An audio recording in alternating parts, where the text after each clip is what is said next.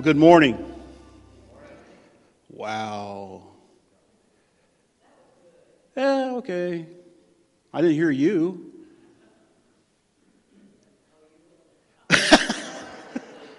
Anybody want to come join me for lunch? We're in Revelation chapter 19, verses 7 through 10, the marriage of the Lamb. Just to give you an idea where we're headed, we'll continue Revelation to the end of October, then we'll go into Thanksgiving and then Christmas. And we'll have 2 chapters left, well, maybe 2.5 chapters left of Revelation.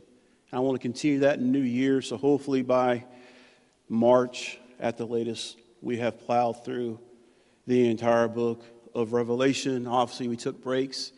And I want to thank you for your patience and your kind words. This book has stretched me a lot of ways I never saw coming. But I'm a better believer for it. God has really shown me a lot of things. And the book does give us a blessing at the end. Whoever reads this and studies this is blessed. In the way of introduction, I like to quote to you an author by the name of John Eldredge. He's an American author. He's a counsel and also lecturer. Now, he wrote the books Wild at Heart, Epic, and Sacred Romance. Now, in Sacred Romance, he shares the pain of not belonging. Now, I haven't committed this to memory, so I'm going to be looking down because I want to quote him correctly. He's sharing the pain of not belonging. He writes, quote, "Being left out is one of life's most painful experiences. I remember the daily 4th grade torture of waiting in line while the captains chose their teams for the kickball games. As each captain took turns choosing a player, descending from the best to the worst, our rank in 4th grade society was reinforced. Those others fared worse than I. Don't make us take Smitty. We had him the last time. I was never the first to be chosen. No one ever said, 'Wait, we'll get Eldredge this time.' I didn't feel wanted. At best, I was tolerated. And then there was the junior high cafeteria. After buying lunch, you carried your tray into the dining room, looking for a place to eat. There was an unspoken hierarchy that determined where you could sit. I'd walk over to the table filled with the cool kids. But before I could sit down, one of them sneered, 'Not here, Eldredge. We're saving this for somebody else.'" End of quote. Throughout our lives, each one of us have lived with a constant nagging that we never quite fit in. We will never truly belong. We have enough experience to teach us that we'll be never allowed into that, quote, sacred circle. End of quote. On the other hand, there is a joy of having someone saving a place for us. When you walk into a crowded room and you don't know anybody there, but yet a hand comes up and waves you over. And as you're walking over, they point to the chair he or she has saved for you and pull it out, and you're seated, and he scoots you up to the table. You feel welcomed. You feel loved. You have a sense of relief, a taste of being on the inside. With that said, consider the words of Jesus found in John 14, the last part of verse 2. He tells us, "I go to prepare a place for you." When we walk into the marriage supper of the Lamb, we will be welcomed by the Lord himself.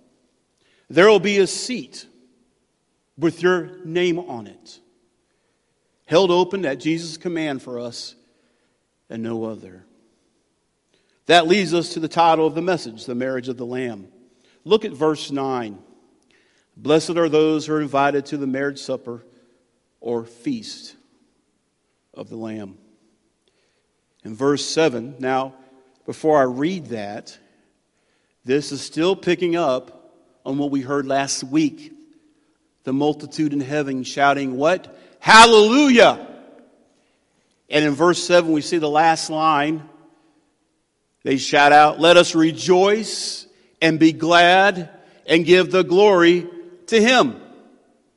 We talked about the fourfold hallelujah last week in verses 1 through 6. And now they're urging each other to rejoice and to be glad and to give God the glory. In fact, I think Roger did that already, not those exact words, but encouraging us, urging all of us to rejoice and to be glad.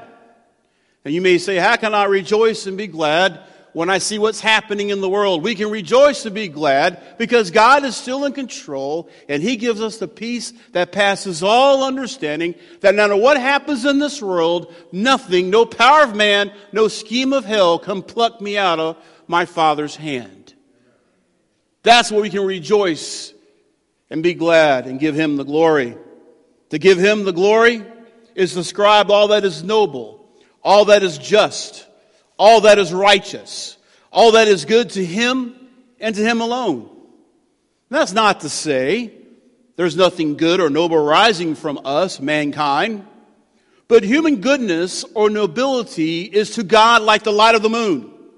The moon itself has no light. It is dark. The only time it shines light is with the help of the sun. When the sun hits the moon, it reflects the light of the sun back on to the earth. A beautiful thing to see if you see the full moon at night. And living out here in the country, you can actually walk out and see the stars and the moon. I started thinking about that. And about a year or so ago, I came across a song by Chris Tomlin. Says the title of it's Be the Moon. Now, let's listen to the first chorus and the chorus of this song. I'm not going to sing it. I'm going to say the lyrics. You are the Lord of all creation, God. You made me in your image. And I'm just a reflection of the love that I've been given. Everybody wants to be somebody. I want to be somebody too. If I'm going to be known for something, I want to be known for you. I want to be the moon up among the stars, flying around the world, lighting up the dark. I'm nothing without the sun, S-O-N, sun's amazing grace on everything I do. If you're shining on me, I'll shining right back for you. I want to be the moon, Lord. I want to be the moon for you. Isn't that what we're supposed to do as Christians? Reflect God's glory and reflect His light, reflect His majesty. All our goodness or nobility is only a matter of the grace of God.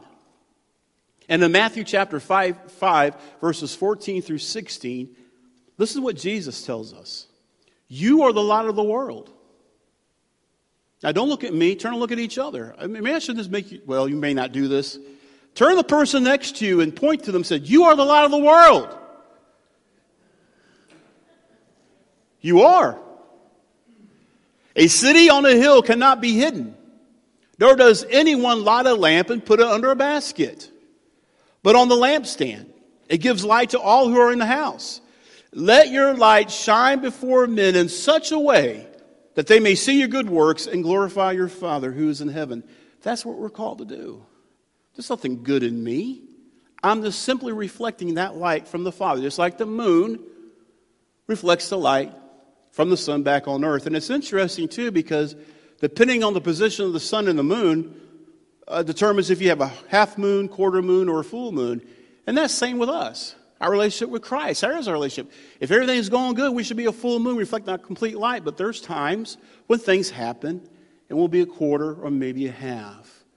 But nonetheless, we are called to shine His light, His goodness, His glory, His majesty. Now, if you look back in verse 7, we see the reason to rejoice and to be glad and give Him the glory. For the marriage of the Lamb has come.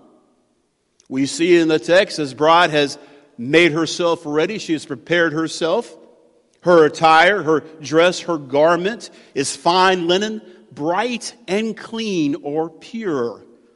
And we're told the fine linen is the righteous acts of the saints, or represents the righteous acts of the saints. Now, who's the saints? How many people are believers in Christ? You are the saints. You are the holy ones. Not because you've done anything other than put your trust in Christ, and His shed blood covers you, and because of that, you are holy. Now, before we go any further, let us consider some wedding customs of the day. Back in those ancient times, family was real important, of course, but you realize they didn't have stores back then. They didn't have Walmarts they could shop in, so they had to rely on growing their own crops, taking care of their own livestock. And, of course, that part of the world is very hard because it's really dry. And so when they shared a meal with somebody, that was a big deal because they're sharing what they had for their family with you.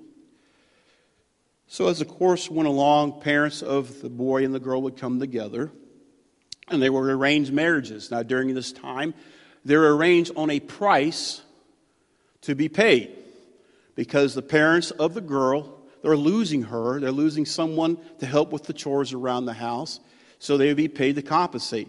Usually a dowry was what was called. And so they would negotiate the price. And once that was agreed upon, for all intents and purposes, that young man and that young lady were married. Then the young man would go back with his father, and he would prepare a place for him and his bride to live. Attached right on, he'd build a place they could raise a family, maybe have a bedroom or so to prepare it already.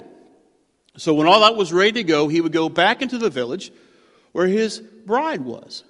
Now, there are many young ladies in that village already betrothed, so they always had to be ready to see if that was their groom coming to get them. So you imagine if this young man walked in, all the young ladies go, is that my man? He's coming to get me? And he would come get her, and they would march. This wedding procession would march back to his village, where they would celebrate sometimes up to a week and feast and have a great time. And then at one point, the young man and the young lady would go back into a private place, into a room, consummate the marriage. No, there would be a person at the door, wouldn't be looking in at them, and announce it to the people outside, and they would party and have a great big festivity about this marriage. Now think about how that mirrors our Lord. He's come down. There was a price to be paid, but only a perfect person could do it. Only He could pay that price. So He's paid the price to purchase His bride. And He told us He's going away to prepare a place for us. That's where He's at right now, preparing a place for us, His bride, so we could be with Him forever. And now, like those young ladies, we're in the waiting period. Is today going to be the day when He comes to take me home? Is it today? It could be today. Always watching and always waiting. And in the meantime, inviting everybody else we know to come with us by sharing the gospel of Jesus Christ. The bride presented to the Lamb, which is Christ, is the New Testament church. It consists of every truly redeemed human. Now, exactly when and where this takes place, it's not mentioned here. If you come tonight, I can tell you some views people have, but I don't have the time to talk about that right now. But for the sake of the text, it does not tell us in our text this morning. But in every culture, there's always a bride being presented. In every culture, when it comes to marriage, a bride is presented to the groom. Even in our day and age, what happens? They say it's bad luck to see the bride before the wedding. What happens? The groom and the party, well, see, first you come in, everybody's seated, and then you have the groom party come in, usually be to my left, but to your right. And as a minister, I take the first, I'll be standing here, and then the groom and the best man, so on and so forth. And then the girls kind of march in, and all the bridesmaids start with a maid of honor. And then what's the last thing that happens? The music changes. Music gets very serious, very bold. And I ask everyone to stand. Who comes in the room? The bride. dressed to a T, that's glowing in her beauty as she is presented to her groom. Dearly beloved, that's how we're going to be presented to our groom, which is Jesus Christ, our Lord and Savior. That's who we are.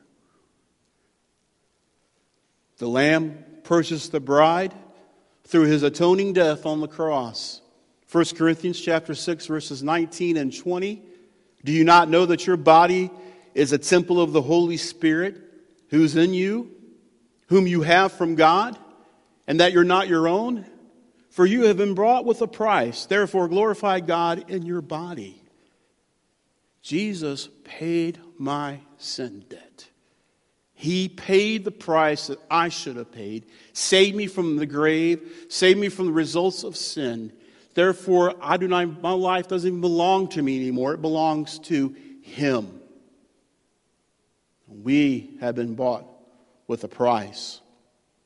And in verse 8, look what it says. Once again, talking about how the bride is dressed. It was given to her to clothe herself in fine linen, bright and clean or pure. Again, emphasis on grace and redemption. The righteousness of the church, those who make up the bride of Christ, it's not a acquired righteousness, but a bestowed righteousness. Everything we have is given to us by God. You are righteous, justified before God because of the atoning death of Christ. Even my faith is not my own, the Bible teaches us. It's because the Holy Spirit has revealed it to me. And look what it says in verse 9. Blessed are those who are invited to the marriage supper of the Lamb. You know, everyone's invited. God so loved the what? Everybody's invited. But the tragedy is, not everyone will come. The invitation to come to Christ is open to everybody. Doesn't matter your level of education. Does not matter your ethnicity. Does not matter your gender. Does not matter where you live, who your parents were. It's open to everybody to simply come. But not everyone will receive that free invitation. It says in verse 9, the angel speaking to John to give him that command to write that. Now there's a parable in Matthew chapter 25, verses 1 through 13. I'm not going to read the whole thing, but basically, in that parable, the groom delays his coming. And some members of the bridal party are foolish and take no oil with them, but the wise or the prudent ones do take oil with them. Well, they all get drowsy. That's oil for their lamps. They all get drowsy and fall asleep. And then there is a shout, the groom is coming. The foolish people ran out to see where they get more oil. They ran out of oil. They're asking the prudent ones, no, you can't take our oil. We have enough for us. They go out and they try to find it. And when they come back, they found out that they've been excluded from the marriage supper. And on verse 13 of Matthew chapter 25, it states, be on the alert, for you do not know the day nor the hour. There is an urgency about the gospel, because we do not know the hour or the day when the groom is coming back. You not put off to tomorrow what you can do today. I've said this a million times, I'll say it again. We always talk about how much control we have. There's two things I can think on the top of my head we have no control over. A time of our own physical death. Yes, we can take care of our bodies. We can go see the doctor. Medicine's not wrong with that. But there is a point of time when our bodies will perish. Second thing, greater than that, the time of Christ's return. We do not know. It could be in the next 5 minutes. It could be next week. It could be another 5 years from now, another 10 years from now. And what I will say in context of what happened yesterday with Israel, I think God is shooting a round over the bow, trying to get our attention. Hey, time is running out. Things are being put in place. Are you ready? Therefore, those who are invited to the marriage supper are truly blessed. And in verse 10, John gets all wrapped up in what he's seeing. He says, I fell at his feet to worship him, the angel. But he said to me, do not do that. These circumstances were so monumentous. Now you have to go back to verse 1. All the shouting, all the praising of God, and all that circumstance that John was in, he falls prostrate at the angel's feet. Probably before he even thought about the whole thing. But the angel forbids the action of John. What does he say? Look back in verse 10. The angel tells John, I'm a fellow servant of yours and your brethren who hold the testimony of Jesus. Worship God. Don't worship angels. Worship God. Now that word testimony refers to someone who has seen or experienced something to be the case. John and his brothers are therefore witnesses and the bearers of the testimony to the plan and purpose of God for redemption in Jesus. Consequently, God is the only appropriate object for worship. Likewise, we hold to the testimony, although Scripture says we're even more blessed because we didn't see Jesus when he physically walked the earth, but we have read the testimony of the eyewitnesses. We have believed by faith that he is who he is. Therefore, we also witness to his goodness that he does in our lives every single day. Now, you need to know Scripture when you lead someone to Christ, but the greatest thing that you have is your personal testimony of what God has done, what God is doing, and what God will do in the future. Make it personal. Let me tell you what Jesus means to me. Let me tell you what Jesus has done for me and my family. Now that word prophecy that we find in verse 10, because the angel goes and says, for the testimony of Jesus is the spirit of prophecy. That Greek word is prophetia. It arises from the combination of a speak, pheme, and before, which is pro. Essentially what it means is speak for God before. But the appropriate question becomes, speak before what? It can mean to speak about an event before it happens. It also can mean to speak about the events and purposes and acts of God before listeners. The use of this word in this context, both of these meanings are paramount. The spirit of both the proclamation and the telling of the future is bound up in the testimony of Jesus. And we see it in the book of Revelation. When you witness to somebody, you're telling and you're proclaiming who Jesus is, but yet you're also telling the future. When we take the Lord's Supper, we are looking back. We're proclaiming his life. We're proclaiming to people about his death, what he did. But we're also proclaiming his resurrection. We're also proclaiming, because of his resurrection, he is coming again to take us home. That's all bound up when we observe the Lord's Supper. Jesus, the Lamb, is not simply a chronology of last things. It's the theme of the Revelation. As biblical scholar Walvoord declares, quote, this means that the prophecy at its very heart is designed to unfold the beauty and the loveliness of our Lord and Savior, Jesus Christ. Let us rejoice and be glad and give to him the glory, for the wedding supper of the Lamb has come.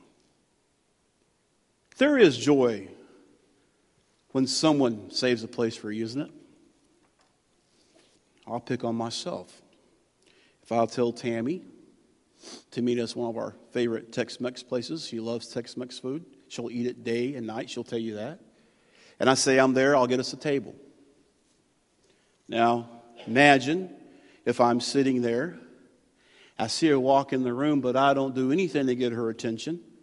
In fact, looking at my cell phone, not paying one iota when she's coming in. And to make that worse, she probably texted me, hey, I'm pulling into the parking lot. But I sit there. I don't do anything. Other than being mad at me. I'm assuming I'm correct on that. How else would she feel? Unappreciated, unwanted, maybe even a little unloved. But imagine if I did things different. When she walks into the room, I raise my hand, hey honey, I'm over here. And even maybe walking towards her to kind of guide her to the table because the place is crowded. You've been to places like that, haven't you? Where the tables are so close you have to turn sideways. So I'm helping her find her way to our table. And then I pull out the chair. I help her be seated and I scoot her up to the chair. Now, how does she feel after that? Appreciated, feels cared for, feels treasured and cherished. Hey, Tim loves me. He's waiting for me, and he had a place picked out just for me. You go to the wedding supper of the Lamb, this huge table is going to be prepared. And Dal, you're going to walk in, and the Lord will say, Dal, come here. This place is just for you. Pulls out the chair, you sit down, and you scoot up. I want to make this as personal as possible. We serve a very personable God. He's not some force out there, if you will, causing things to happen or not to happen, but He's very interested in all of us. He's interested in your day-to-day activities. He cares. He wants to be with you when you go to the doctor. He wants to be with you when you celebrate anniversaries and birthdays. He wants to be with you when you're sitting in traffic. He wants to be with you when they got bad news over the phone. He is literally walking with you every step of the way. And Jesus makes this promise, I will never leave you. I will never forsake you. I will be with you every step of the way. You ever heard that poem about sand on the beach? You walk the beach. Tammy and I love the beach, and we're walking. We'll make footprints. We'll look back and see our footprints in the sand. I can't quote the poem by memory, but basically what it talks about is this guy walking with the Lord on the beach. And as they're walking along, they're making footprints in the sand. And as they're walking along, he turns around and he knows there's only one set of footprints in the sand. And when he sees those one set of footprints, those are times of his life where he needed the Lord the most, going through crisis, going through some stressful situation. He turns to the Lord, Lord, where were you in those times when I needed you the most? When I lost my job, when my wife was diagnosed with cancer, all these things, where were you, Lord? And the Lord simply responds, those are the times when I carried you. Blessed are those who are invited to the wedding supper feast of the Lamb. You've been invited. Have you accepted the invitation? God has done everything He can possibly do. Sin had to be dealt with. He made a way through His Son. He's given us the gift of His Holy Spirit to help us in our walk, to be faithful, to discern Scripture for us, to help us to learn to walk by faith and not by sight. He has given us each other, the church, for people like-minded who share that same faith, to walk beside us during times just doing life. We can laugh and cut up like we do sometimes. We can applaud and be happy. And at times, cry out and cry with each other. It's all up to you. Have you accepted that invitation? He will reject nobody. You come to Him just as you are, He will clean you up. And if you've done that, that's wonderful. How's your walk with the Lord now? Are you carrying a backpack full of guilt for sins you asked forgiveness of a long time ago, and God's forgiven of you, but you just can't forgive yourself? That's weight. You know, in conclusion, and I'm guilty of this, so many times in a worship service, I'll be carrying a backpack like this, and Tammy and I may come down, or I may do it myself, and I just lay it all down. But you know what the problem is? When the service is over, I have a tendency to pick it right back up. Put it at the foot of the cross and leave it there. Now, I'm not saying to make light of sin. We need to confess and repent from it. But I think a lot of us, if not all of us, have a hard time forgiving ourselves. And that will lead into a behavior problem that can cause more and more problems down the way. Stop listening to the voice of the enemy that tells you you're no good, that you're not worth it. He doesn't love you. Listen to the voice of truth that says, I love you. I'll lay down my life for you. I'll never forsake you. I'll never leave you. Come to me, all who are heavy laden, and I shall give you rest. Heavenly Father, we thank you for your word. And we thank you for the gift of your Son. We look forward to that wedding feast, that supper, when we, the bride of Christ, will be united with him, our groom.